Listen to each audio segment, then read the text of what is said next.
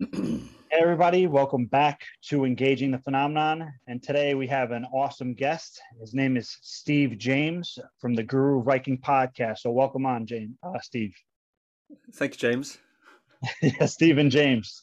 Um, now, for anybody listening, if you're interested in anything that has to do with meditation, mindfulness, and even consciousness, I would highly recommend Steve's podcast, the Guru Viking podcast. In my opinion, it's one of like the best about meditation podcasts out there. So you do some great work with that, man. Thank you, James. I appreciate that. And for anybody who's interested in psychic phenomenon, I don't know if Steve here would go so far, but I would go so far as to say that if you're interested in psychic phenomenon or high strangeness, that kind of goes hand in hand with meditation, which is something we're going to get into later in the podcast. But just for the listeners, Steve, who are you? Who is the Guru Viking? Yeah, I live on a boat in the UK. Actually, that's what you can see if you're watching on video. Sometimes if people see this video, they think, where is he? Is he in a shed or is he in some basement? Actually, I'm on a canal boat. In UK, we have these man-made waterways and they have these narrow boats. It's 6'10" wide, actually, and 59 foot long, my one, but there's different lengths. And they used to have a little cabin and then a big area for cargo and things. And they were dragged up and down the canal system by ponies, actually, along what they call the towpath. They call it the towpath because it used to be how these ponies and horses, I guess, would tow the boats along. But now people live on them. Yeah. That's cool. That's cool, So man. that's where I live. You're the first person I've seen on one of these boats. But I found you actually on YouTube.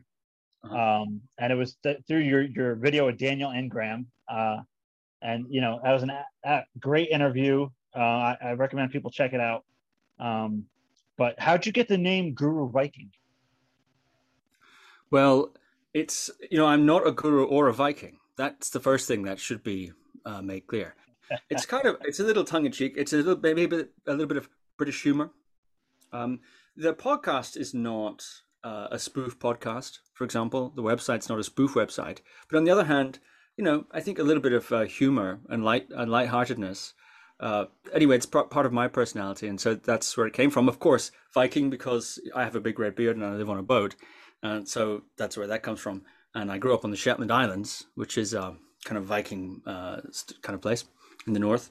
And Guru, of course, because of the themes of the podcast, which are to do with, as you said, meditation, spirituality, contemplative disciplines, and even we stray into academic things. And indeed, as you've mentioned, we do also talk sometimes about psychic phenomena or special powers, like siddhis, they're called in Sanskrit, siddhis, special powers that are said to be possible to cultivate, either as a passive effect of meditation, or indeed some systems suggest one can actively cultivate specific siddhis or powers. So I sometimes ask my guests about that, where their work or where the conversation, gets into that kind of area. States of high concentration, for example, where we're looking at ritualistic magic and so on that occurs. For example, one guest on the podcast, Dr. Ben Joffe, an anthropologist. He's based in South Africa now, but he was doing his PhD out of Colorado, I believe, and he studied. His PhD was about the Nagpa, the white clothed Sangha, the Nagpa. And anyway, perhaps some of your viewers know who they are, and perhaps not. But they have many reputations. But one of them is as being sorcerers and having the ability to use nak, to use mantra, to wield them in powerful ways, and so on. So anyway, when I'm talking to a guest like that, for example, yeah, of course, things of that nature will sometimes come up. That might be of interest, to your listeners. Mm-hmm.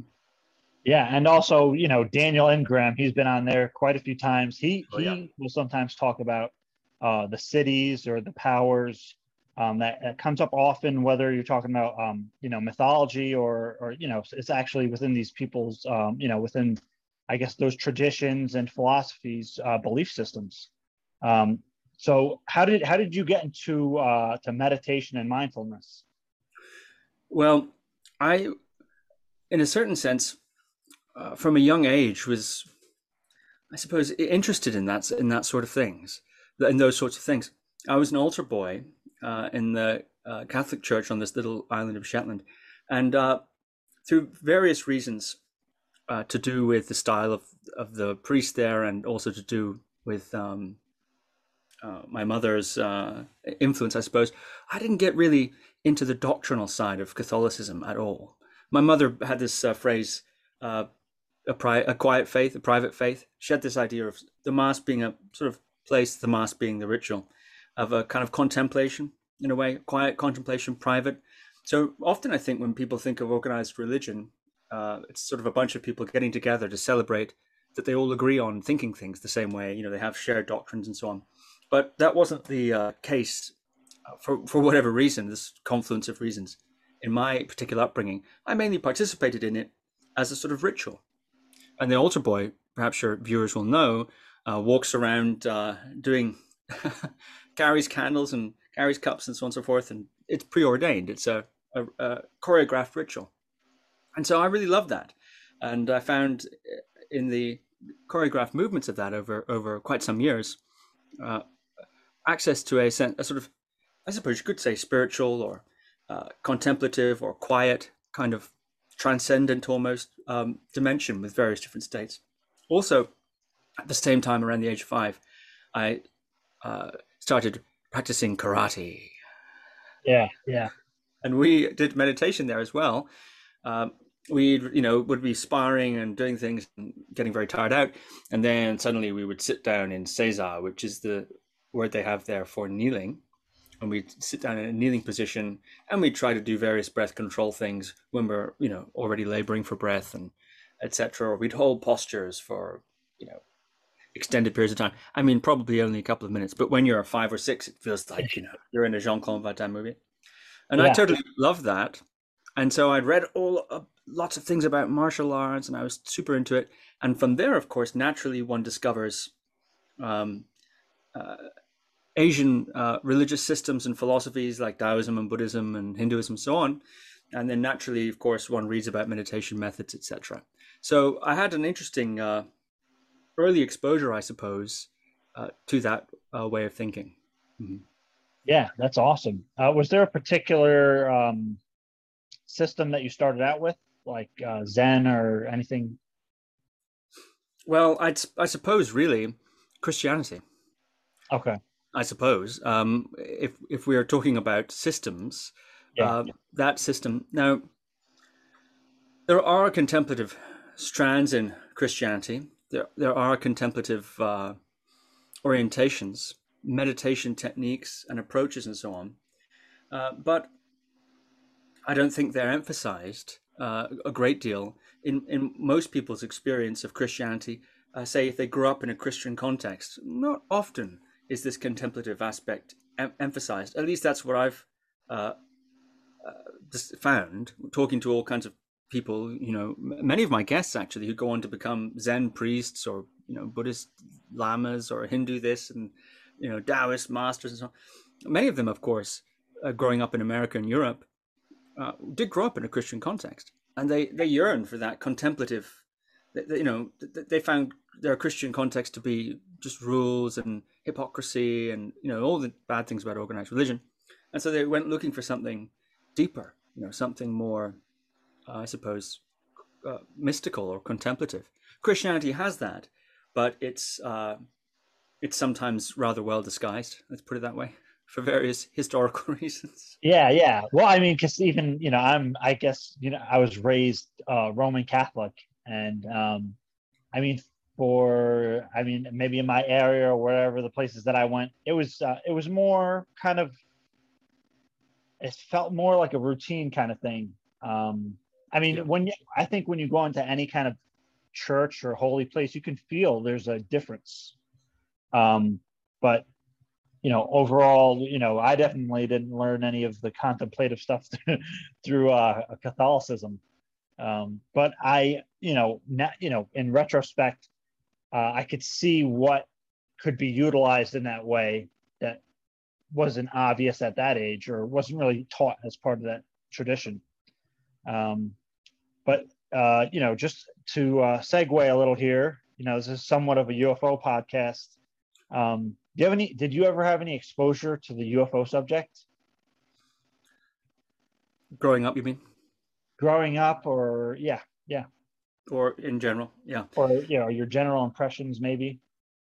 Well, of course, movies, just like everybody else, I suppose. Yeah. And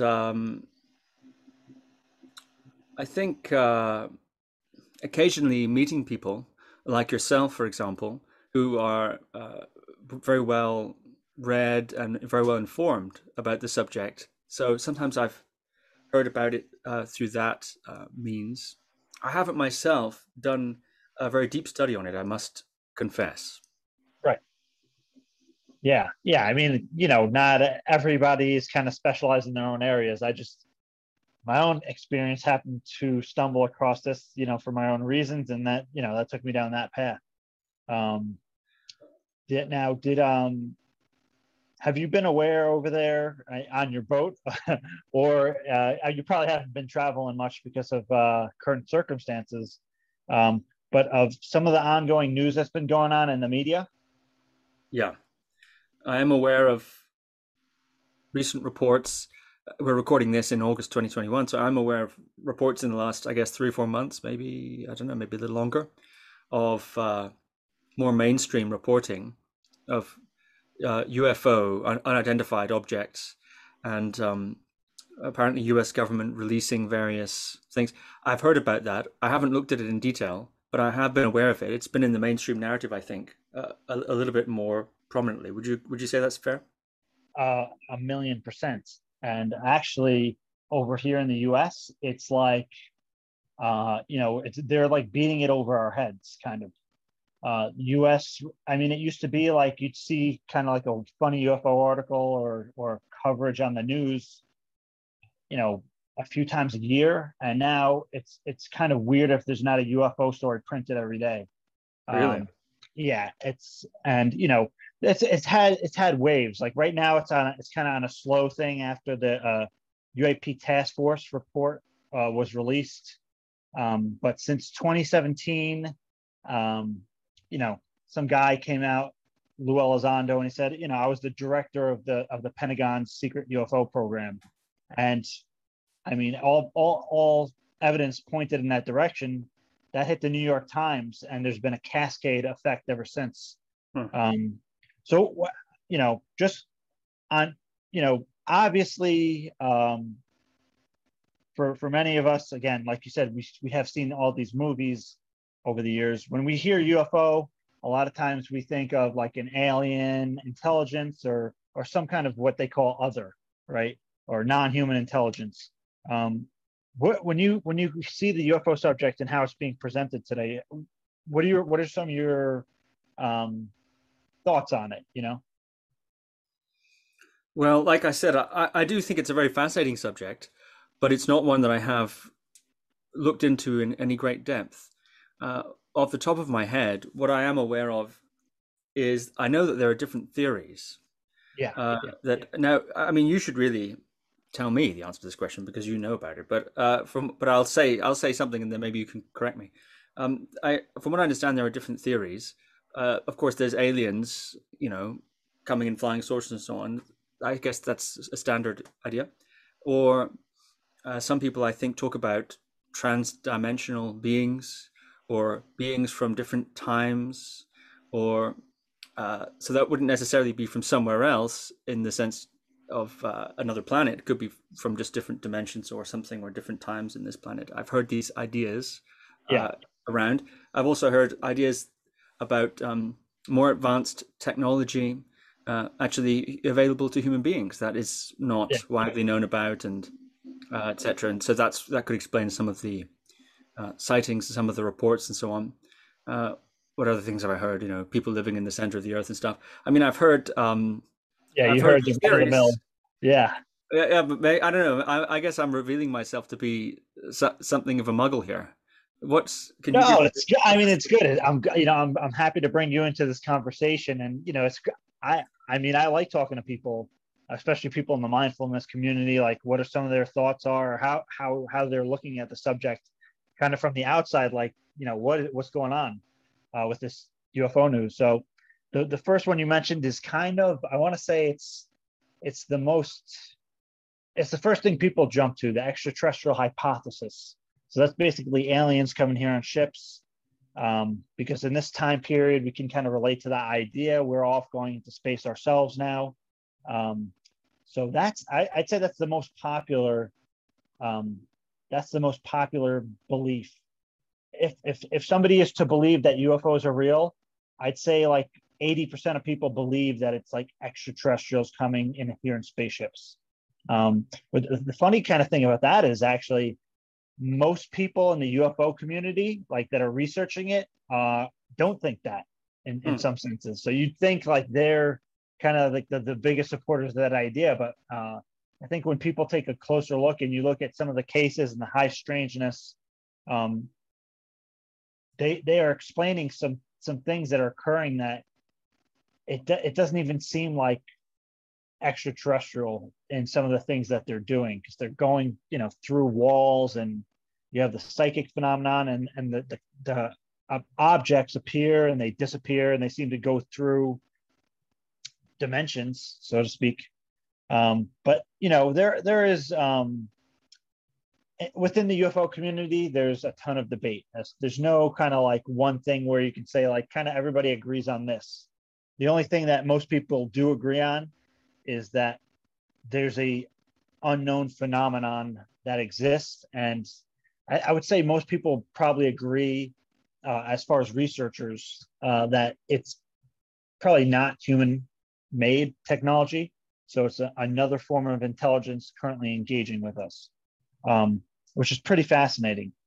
And that's kind of why I wanted to get into some of these other subjects with you. Because even in different mythologies and philosophies, there's talk about in many religions of humans interacting with some kind of non-human intelligence. In Christianity, they talk about angels, right? And these angels are coming to Earth, and they're interacting with humans, so they're essentially some kind of higher beings. And I have a friend, Dr. Diana Pasulka, who actually wrote a book called American Cosmic, and she talks about the UFO belief system. And it's really interesting how she puts that out there. One of the things I wanted to get into with you is like, so you have these UFOs, but a lot of times there's close encounters. So there's all these different kinds of close encounters. And close encounter, another word for it, depending on how close the close encounter is contact. And I'm somebody who's had these experiences, and I could say that some of them are like catalysts to awakening, right? Or what like Daniel Ingram might call like the insight stages. You have an experience like that, and it opens your mind up, and if you look at the insight maps, right? Like the rising and passing and all these different things you hear about in the contact literature, actually, and kind of aside from that, near-death experiences, right? They kind of, in my opinion, they correlate with some of those insight stages. Have you ever come across anything like that? I've certainly heard about things like that, yeah. And you're talking about the Bible, and there are all kinds of uh, encounters that do seem to catalyze profound um, spiritual changes or change of conscience or so on, like the Road to Damascus experience, of course, is a kind of iconic one, I think. Saul of Tarsus, becomes Paul the Apostle. Yeah. And that's an example, I suppose. And actually, you're right, in many, many traditions, practitioners, mystics, are said to interact with different beings. Now, they're usually framed, I think, or understood as water spirits or extra dimensional. I'm not sure if that's the right word, or other dimensional entities. Maybe I should say. Well, I don't know what the technical word would be from another dimension. Other dimensional, extra dimensional. They're interdimensional, extra. I mean, we don't even know, right? So Yeah, well, from another dimension, like yeah, spiritual, like force ghosts, basically. Like right, in Star right, Wars, you yeah, have the. yeah, yeah, yeah. Well, I, that happens too, and people in dreams and in mystic visions and so on. I'm thinking particularly of Buddhist scriptures, for example, have there's lots and lots of that encounters with all these different sorts of spirits, and I think they're generally seen to be, I'm not, I don't think I'm not really an expert on that topic actually, so let me not say that. But I'm aware that there's lots of stuff, weird things like that in all the mainline systems that I'm aware of. Yeah. yeah. Well, and if I mentioned Jacques Vallée before when we were talking, and Jacques Vallée, he wrote a book called Passport to Magonia. Hmm. Well, and number one, he sometimes refers to Fatima as a kind of UFO event, which I don't know. I'm not an expert on that, but there is kind of like a lot of kind of inclinations to that way. I understand where he's coming from. But Jacques Vallée proposes the idea of, maybe all these kind of weird phenomenon, the UFO subject or the UFO phenomenon is just like the most recent kind of understanding of what this actual same intelligence is that has been with us the whole time. So that's Yeah. a pretty interesting way of looking at that. But now kind of to kind of the psychic phenomenon. What is do you have any experience with like the cities or the powers? I don't think so. Of course, I think many of us experience synchronicities of various kinds, or you think of somebody and they call and things like that. It's hard for me to uh, say with any certainty, how much of that's just confirmation bias and so on. Right. Uh, Absolutely. I think for the individual, well, for me, maybe, I think it's a very fascinating area. I've never been especially interested in cultivating the cities. There's that phrase, and I'm afraid I'll have to paraphrase it, where uh, some yogi or other is saying, well, you can fly through the air and do all these amazing things, all these great cities, but to transform one negative emotion is the real city, it's a little. Yeah. No, But there was a really good one actually, where this I again I could be botching this up, but there was one monk and he's sitting there for an extended period of time trying to levitate across the stream, and he's trying. I think he said he's going to sit there for like until he's able to levitate across the stream over there. And then this monk says, "Why don't you just walk over the bridge?" you know, kind of saying yeah, like, it's for what, right? What are you well, cultivating? I think uh, there are reasons. I think legitimate reasons, if we accept the possibility of those things. There are legitimate, I think, reasons to cultivate them, and I think there are some views. One view, of course, is chasing supernatural or supernormal powers, magical powers of some sort, is a little bit like. Um, I like this idea. I heard Shinzen Young, one of my main meditation teachers, put it like this. Uh, we have materialism, right? Materialism, the idea of pursuing wealth or something for its own sake, as if becoming wealthy will or famous or something like that will make you happy in itself. It's not to say that it's not good, that you shouldn't be wealthy and famous or whatever, but if you expect that to satisfy you, fundamentally, if you just got more wealth or more money, then you'd be happier.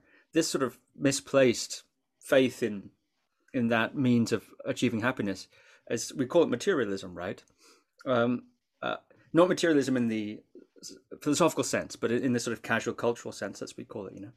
And it's also the case, it seems, that if one pursues spiritual psychic powers and so on for their own sake, then as if that's going to do it for you in the same way that somebody else might, covet a Ferrari or something. If only I can have that Ferrari, then I'll be happy.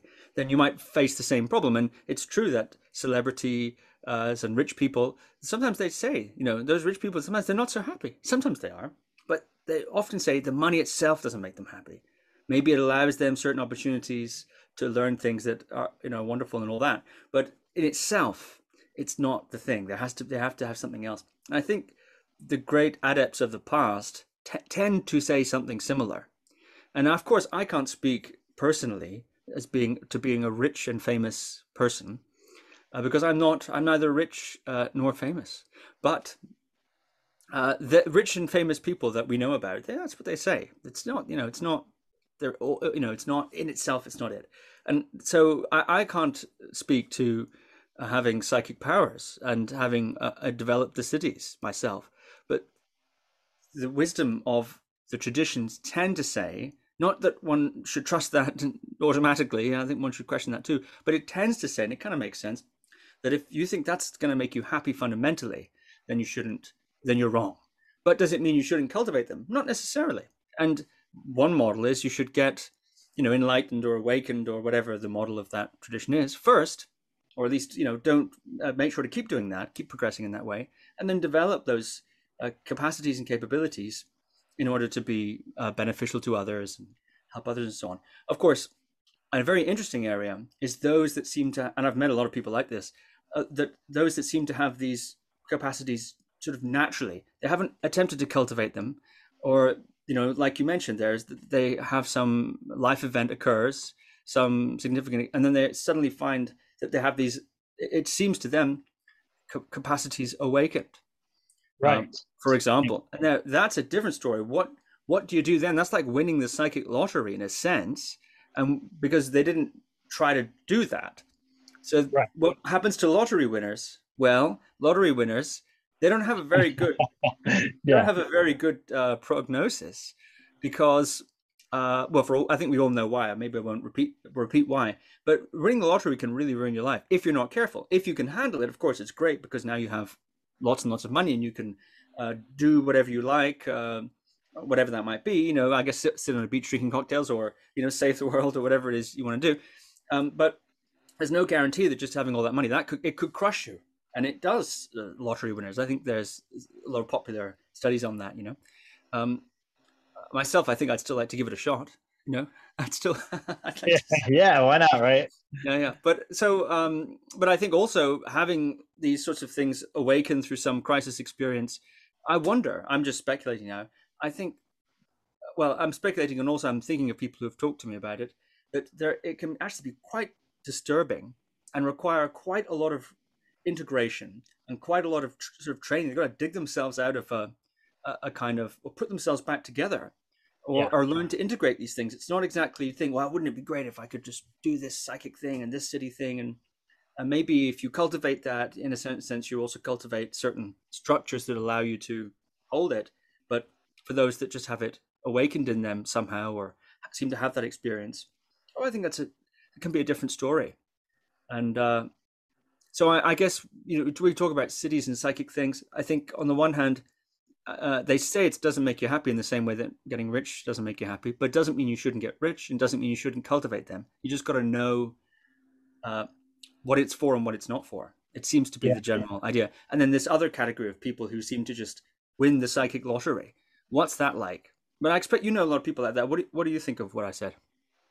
Oh, well, again, I'm somebody myself where I had contact experiences, with UFOs, for lack of a better term. But there's also the case of this guy named Dr. X in a Jacques Vallée book called The Invisible College. And he talks about this French doctor who had this contact experience, and it transformed him. And again, he reported after having this contact experience that it had awakened kind of like not only psychic, but spiritual. Like he started having these very deep insights about the nature of reality and the universe, right? and that kind of went hand in hand with what he would report as intuition and psychic phenomenon. I personally, I think that most people, I think that most people have psychic experiences to an extent, but are not psychic per se. So like, I think by happenstance, most people in some point in their lives are going to have maybe even mild experiences. If we want to categorize, say, like out of body experiences as something of a psychic experience, I think probably a lot of people have probably had an out of body experience. I don't know. I mean, I had them even when I was young. They were very vivid. I didn't know what to make of them, and they were completely sporadic. And it's kind of like the thing where you, as soon as you see your body, you're like, holy crap, that's me, and you just slap right back in. That kind of thing, I think, might happen to a lot of people. Or again, you have the synchronicities. So I think that it makes sense that probably most people could cultivate it to a minor degree. But again, you're going to have superstars, and these superstars that are just like, again, you said they hit the psychic lottery, are going to have much more potent experiences probably. And it's the United States government actually did a whole investigation into it, called Project Stargate, and they took people that they kind of they were able to see that these people had some kind of intuition, or they were on the battlefield and they always seemed to be able to avoid danger.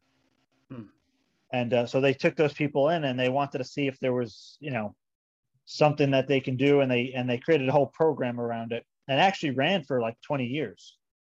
And the United States government they made a movie about it. Actually, it's called The Men Who Stare at Goats, and it's like a comedy, and it's based on a real story. Kind of like the main theme is real, but then they made a comedy out of it, right? But it is true that the U.S. government tried to study the psychic phenomenon, and it correlated with UFOs.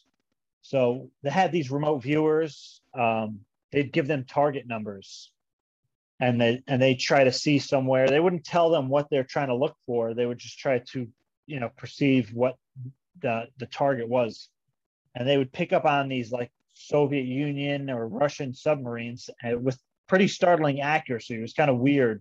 And you're talking about top secret classified programs. So they had enough of those where they're like, okay, there's something to this. It's beyond chance, as far as the numbers that the percentages. But that, I think, is very fascinating. But a lot of the really good viewers they had, they'd be doing a thing, and then all of a sudden they'd report some kind of UFO, right? So you got a lot of the UFO stuff in there. And then there was when the ATIP program came out, the Advanced Aerospace Threat Identification Program came out in the public in 2017. What I was telling you about with the New York Times. One of the things that they were studying was Skinwalker Ranch. I don't know if you had ever heard of Skinwalker Ranch. Have you? That does ring a bell. Does that involve? Didn't South Park do a spoof on that to do with cows? I don't know about that. I'm not sure about that. But it's a place in Utah. It's this ranch with apparently all this paranormal activity. Interdimensional UFOs, and the government actually spent millions of dollars investigating this, which was kind of funny. But getting to kind of like we're talking about some psychic phenomenon and some of the powers. Have you ever heard of CE5? Yeah. What are your thoughts on that? Just your general impression just from hearing about it. Well, I maybe there's something else I can say about the psychic things as well, but C5 briefly, I think it's a protocol developed by Stephen Greer, Dr. Stephen Greer, UFO disclosure figure. And as you were telling me before, trained in TM and meditation and so on. And from what I understand, they get together in the wilderness somewhere or out in the desert or whatever like that, and they use meditation techniques to attempt to, I suppose, invite a UFO experience. So, from what I understand about the protocol, they imagine where they are, picture where they are, like a Google Maps, going up, up, up, up, up like that, uh, as a kind of almost like sending a GPS signal out in a way. Yeah. And through some means or another, I'm a little foggy about how they contact how this, they said they're going to contact these beings and so on, but they do that, and then it can attract. The theory is it attracts UFOs or these experiences, and from what I understand, a lot of celebrities have done it actually, Yeah. Well, and actually, yeah, yeah, true. it's quite. I think it's quite well known, quite famous. And there's an app. I know there's an app about it, and there's documentaries about it. And he's very famous, of course, Stephen Greer. And I Yeah, now, think his yeah, yeah. yeah, because actually he started that back in the '90s, but there was another group doing that in the 1970s in South America called Mission Rama, and they were doing the identical. They're going out into the wilderness or wherever, and they're doing meditation. They're doing fasting, concentration exercise, and they're having these UFO sightings. Coupled with, in their case, different messages. So that's really interesting. Have you ever come across anything that correlates with that in the different spiritual traditions? Well,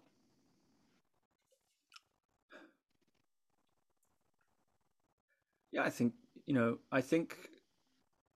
you could make that case. One of the interesting thing, the point you made earlier, that maybe UFOs are just, or yeah, another way of representing some kind of phenomena that maybe in the past would have been called angels or demons or nagas and Dun of various sorts, for example. I think that's an interesting point, and I think the same point could be made for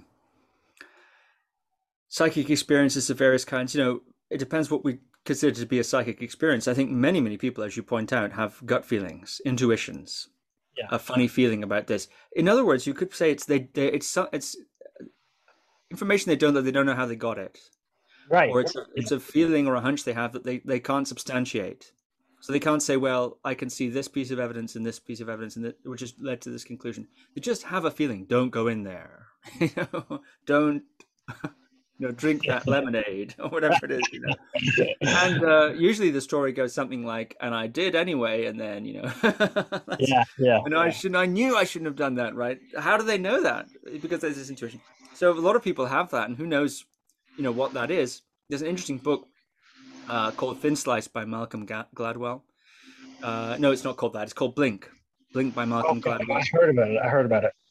And he talks about this idea of people who are very, very expert at things can take a lot of information in, and it feels like a hunch and intuition. He gives the example of a fireman who just knew to duck, and then suddenly a fireball came over their heads. He had no way of knowing that. Something about maybe the air pressure change, or who knows what.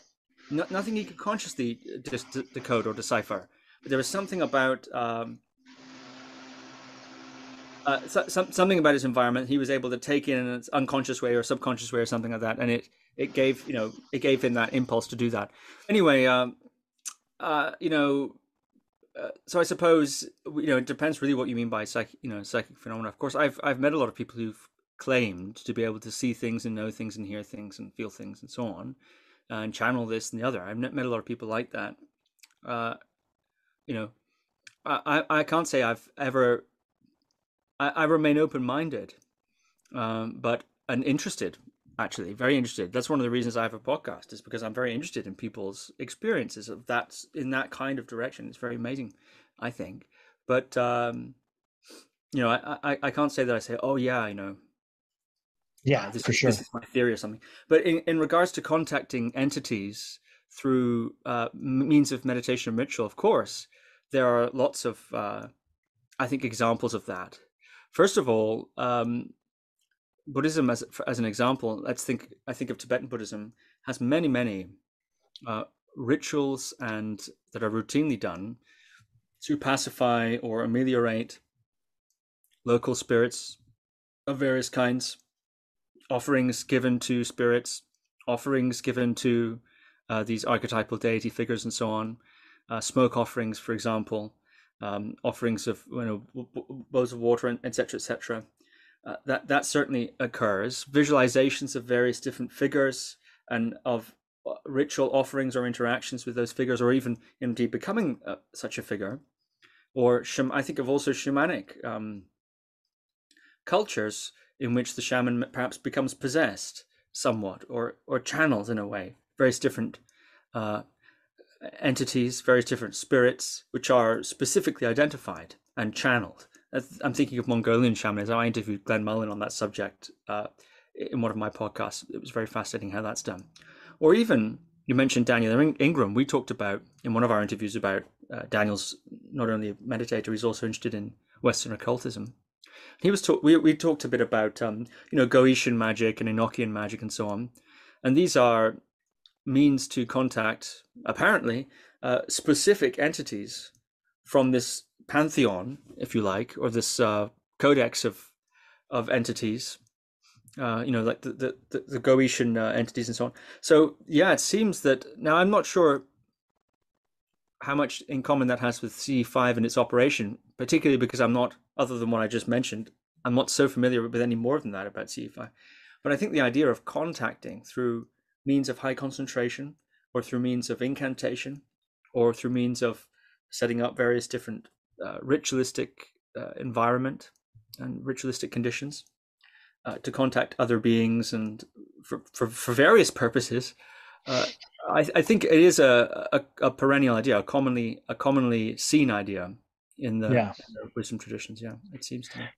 Now, just out of curiosity, so when you were talking about some psychic phenomenon before, you mentioned the book Blink, and I don't know if it's talked about in the book, but there's a phenomenon called perception without awareness. Are you familiar with that? Perception without awareness. Like you're again, maybe that fireman was able to perceive something that he didn't understand how he perceived it, right? But yet he somehow knew. Do you think that that's a large part of what's accounted for psychic phenomenon, or do you think that there's something else going on? I don't know. That's definitely the case that Gladwell makes in Blink. He makes the case that we know a lot of things, we don't know why we know them, but it doesn't mean that just because we don't know how it is we know them, it doesn't mean that there were not factors in the environment that informed us. Right. Okay. Yeah. So I don't know if that would be considered psychic. I mean, it's a little bit of a difficult line to define, I think, in a way. Yeah. But certainly, if someone gives you a grid, it's easier to define the extremes. If someone gives you a grid reference, like the people you were mentioning there in that US program, and you're able to remote view that reference, I think those sorts of studies, I forget the guy's name now. It's a very interesting name quite a cool sounding name. What's the cool sounding name of the guy that was involved in that? Dean Radin or Ingo Swann? Ingo Swann, that's it. Yeah. Yeah. Like that. Yeah. But I mean, to be able to do that, I think they set that up in a way that you couldn't, they attempted, I presume. It's double blind. Yeah. To double blind it. So, I mean, I think that's quite interesting. Yeah. Those sorts of, or in Ghostbusters, in the beginning of Ghostbusters, where, is it Bill Murray? What's the other one? Dan Aykroyd's character is holding up different, symbol cards. I forget what they call them. There's a name for the Zener cards.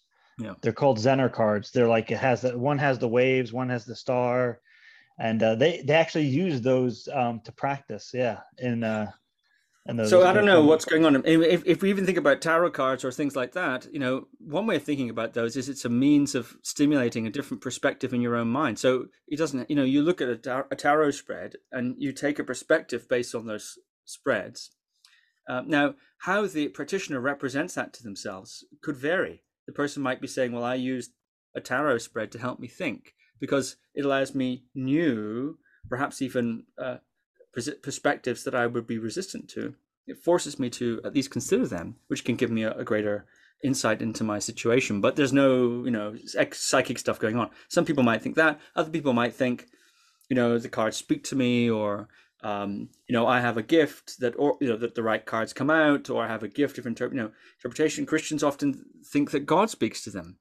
Actually, that the Lord has told me that I'm going to move to Dallas, or the Lord has told me that I need to do more of this in my life, or people have those kind of hunches which they interpret as direct contact from the divine. In fact, Yeah. Is that psychic? I don't know. Is that the same as a hunch? Well, they certainly wouldn't say so. They'd say it's the Holy Spirit, talking to them Yeah. and nudging Yeah. them and guiding them and so on. But a psychic might say it's the Pleiades. They're getting like Yeah. Yeah.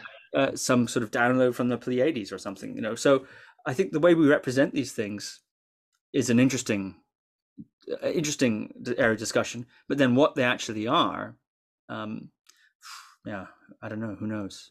But Yeah. there's a lot of things in life we represent inaccurately because pragmatically it works. There's a lot of things that I think we do in life, that a lot of beliefs we hold or ways of operating. I'm talking now in a sort of very mundane sense. Right. That if we were to really be pressed on them, we'd admit that they're a sort of serviceable belief. It helps to think about things this way. Is it accurate? Not necessarily. It doesn't need to be, because it helps you get through the day, or it helps you navigate this or so on. Yeah, kind of like a superstition. A little bit like that, but I think we all do that in a sense. Things like it'll all work out, ideas like that, or Yeah. Yeah.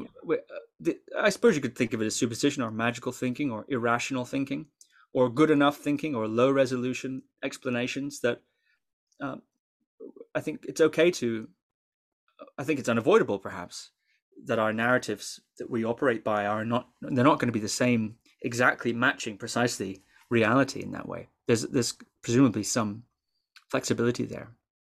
Yeah.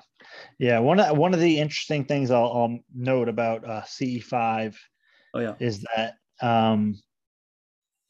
usually a lot of events are subjective, but with CE5 there could be an encounter that becomes objective, meaning multiple people can see it. It's not just the individual misperceiving something in that sense. Although a group of people could misperceive things as well, that certainly does happen with misidentifications. But there are some good cases where something occurs and it could be objectively seen. That's kind of what I like about some of the good remote viewing studies and stuff like CE5, because there's something tangible at the end. Again, you're going to come to the conclusion of, well, I don't know what this is, but it warrants further investigation. But again, speaking about CE5, one of the big things in CE5 is meditation, and right. You teach meditation, right? Yep. So if for the listeners, what's like a good meditation practice? Well, it depends on a lot of things. There are many, many different kinds of meditation practices, and there are many different views as to how to categorize them. Some people, for instance, say that all the practices eventually lead to the same place, that they're all going up the same mountain. Some people say that, a kind of extreme perennialism view. Some people say that they're apprehending different facets of a diamond. So even though they arrive at slightly different places, in other words, a different face of the diamond, it is still the same diamond. So if you do practice A, you might get to the diamond, but you see it in a certain way based on your approach vector. But if you do practice B, yes, you'll also get to the same diamond, but perhaps a different face. So your experience will be different. Your access to its various qualities may be different, and so on, or whatever. I think that's maybe a slightly more moderate perennialist view. And then, of course, we go to the other extreme, which is my way is the best way. Of This course. practice is the way that does it. All the other ones are either degradations or corruptions or later elaborations that are distorted or just plain old wrong. What do you think of that about that view? You think that holds any weight? um, well, I think views like that, I think it returns to what I was saying before. There's two levels of usefulness, well, maybe many more, but one level of usefulness, one level of way of evaluating the view is it correct or not, or how Right. correct is it? So those are testable claims in theory. I don't know if we can really test the outcome of meditation. Of course, neuroscientists are trying to do that at, I think, a relatively primitive point now, to Right. try to see the effects, say, in the brain and, for example, and other things.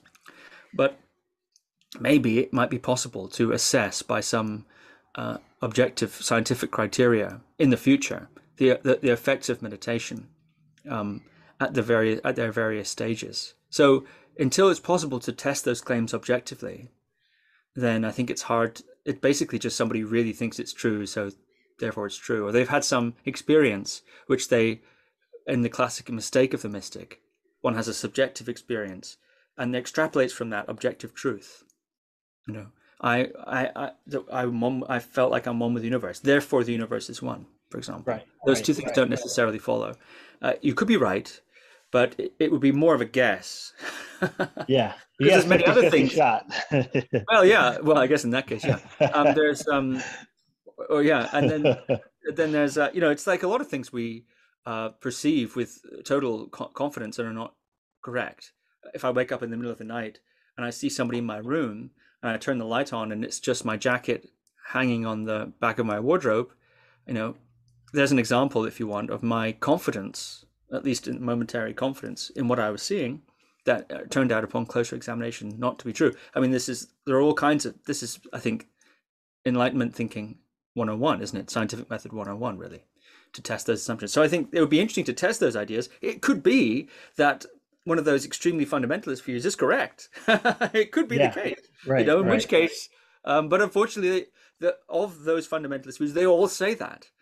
So it's not like everybody thinks it's sort of going in the one direction, except for this one guy who says, no, no, I'm the way. There's a lot of schools that say, no, we're the real one, and the rest of them Yeah. are not. So then you have to figure out which of those is the right one. But as a practitioner, um, but anyway, your question. So I suppose that's one way of evaluating those claims. Right. Yeah. I think probably a perennialist, a moderate perennialist view makes you more fun at parties. The extremely perennialist view seems a little naive. The extremely fundamentalist view seems a little unlikely, given that there are many people who think that.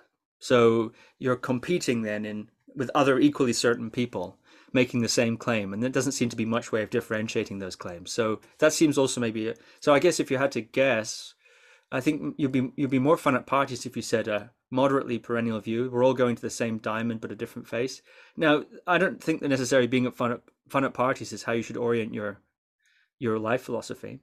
But what it would give you, so I'm being a little tongue in cheek here, but what it would give you is the ability to preserve the differences and the unique qualities of the different methods and their unique ideas, whilst at the same time having an overarching narrative or an underarching narrative, or at least a sense of camaraderie or relationship between those traditions.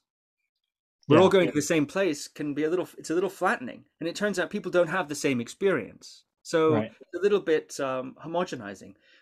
And the only way is a little bit I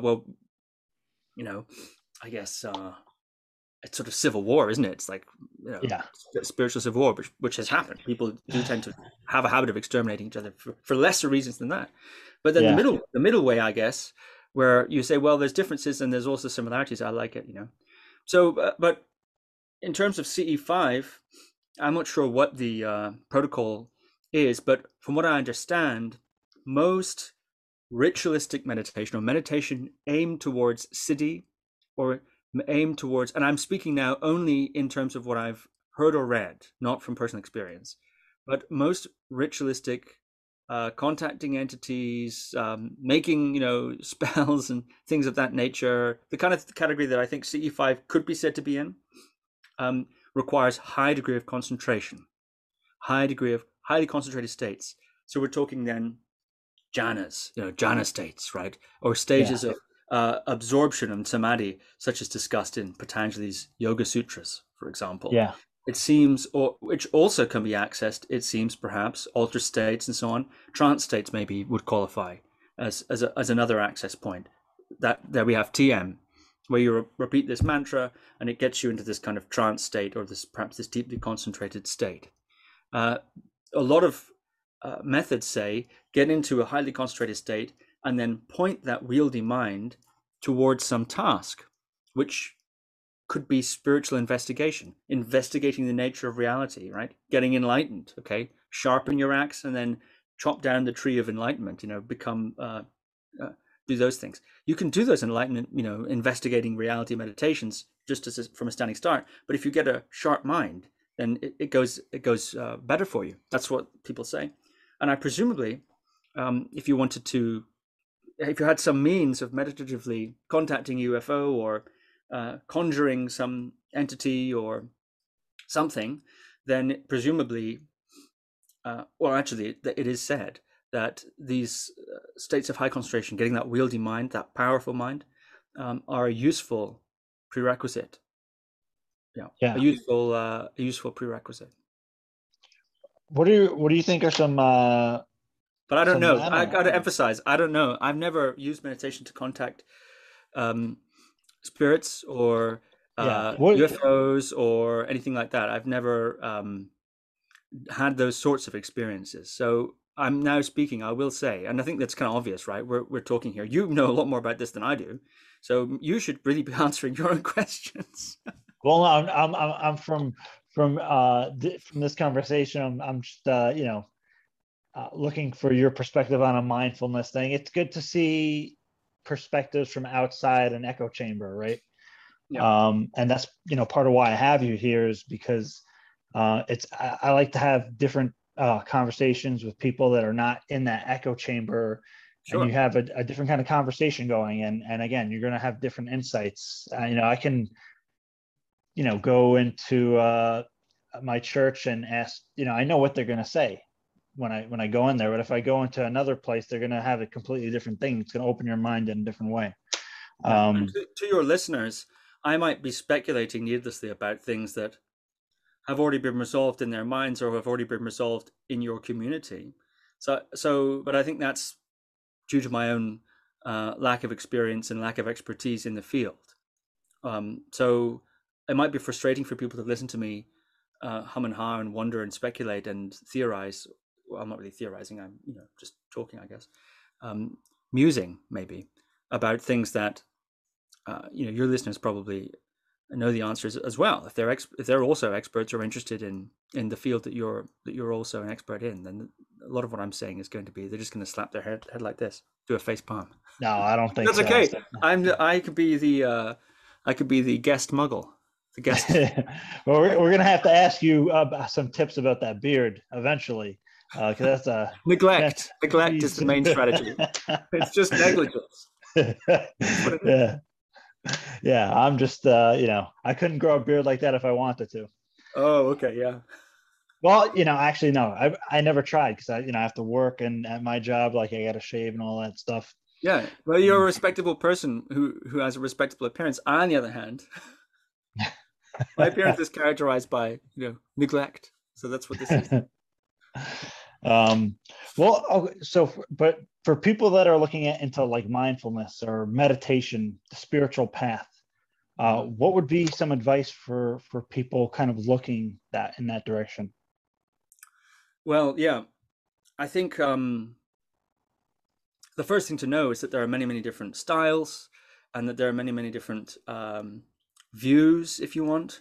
Some religiously informed, some more informed from a more sort of secular point of view, etc. Some of the techniques are so different that they appear to be almost diametrically opposite.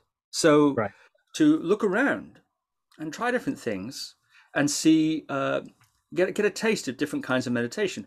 Don't make the mistake of trying one kind and thinking, oh, I don't like that, or it does, it doesn't interest me, because maybe another kind would, So if you have that impulse, to look around, and the internet, of course, is a great resource. That's one of the things I try to do on my podcast, Guru Viking Podcast, is I interview different meditation teachers and scholars and different people like that, some of whom have had very interesting lives. And so I try to present a range of people that you could listen to a podcast like that, and not all of my guests are going to agree with each other, for example, but you get a sense of the range. And then just to begin to try things and follow your nose, do some reading, do some research, watch some YouTube videos, try the practices. A lot of people like to download the apps and things like that, Yeah. Come to, try things out and give it a shot. I think at the beginning, anything is good. Any kind of meditation, just trying it out is worth doing and seeing what you like.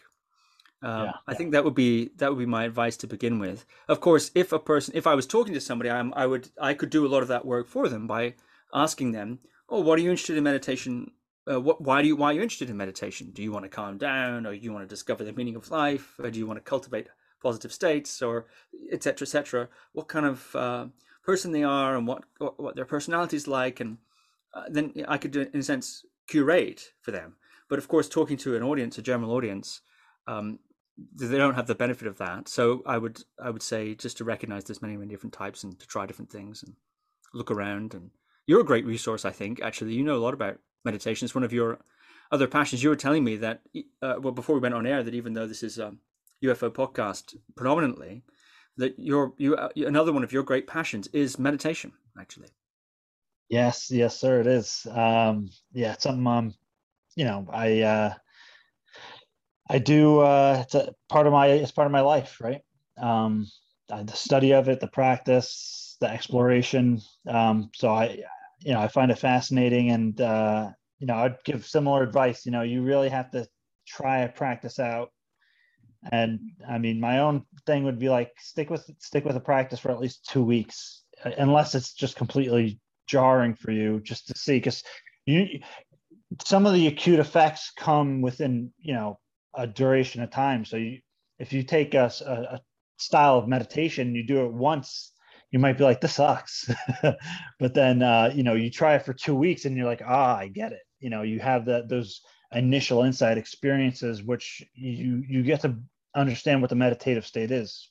And that's one interesting thing of meditation, is that people are projecting often what they think meditation is supposed to be like, rather than what it is and when you get there.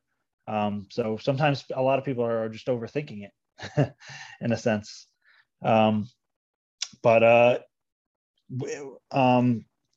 What's something that you would leave for the listeners? So a word of advice, just from anything, just your own inclination.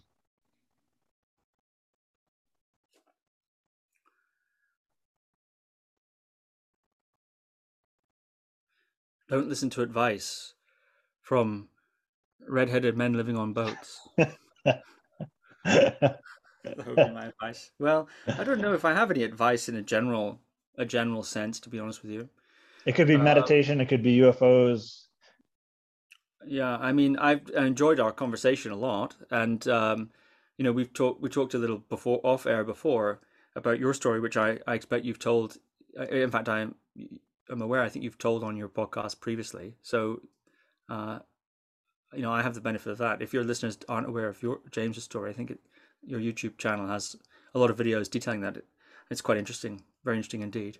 So I've enjoyed the conversation a lot. I'm sorry that I'm not more informed on the UFO subject in details. Like, you can cite these different studies and publish, different things like that. It's amazing. But I do find the subject very fascinating, actually, and your experience is very interesting. And so it's been really good fun. Thanks for having me.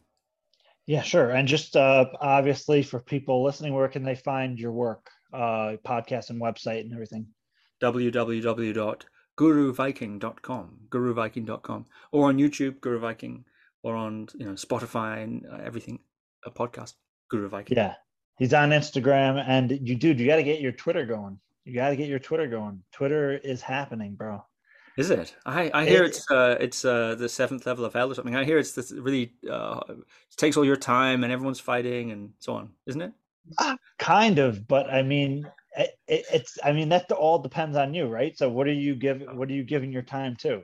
But no, seriously, Twitter. There's a whole thing called UFO Twitter, and Oh, really? it's like nonstop. Yeah, there is a lot of back and forth, but it's a great place to kind of coalesce if you can hang. I suppose it can get a little wild. Yeah, well, that sounds very interesting. I think, one of the reasons I do a podcast is because I prefer asking questions than than answering them in a way. And so I don't know, on Twitter, you have to say stuff, right? You have to make statements about things, hot No, takes and so on. you can ask questions. Oh, you can? Oh yeah, big time, Oh, dude. And that's how conversations start, right? Usually. But anyways, man, I really appreciate you coming on, and I hope to talk to you again soon, man. yeah. Nice to meet you, James. Thank you very much. Likewise, take care.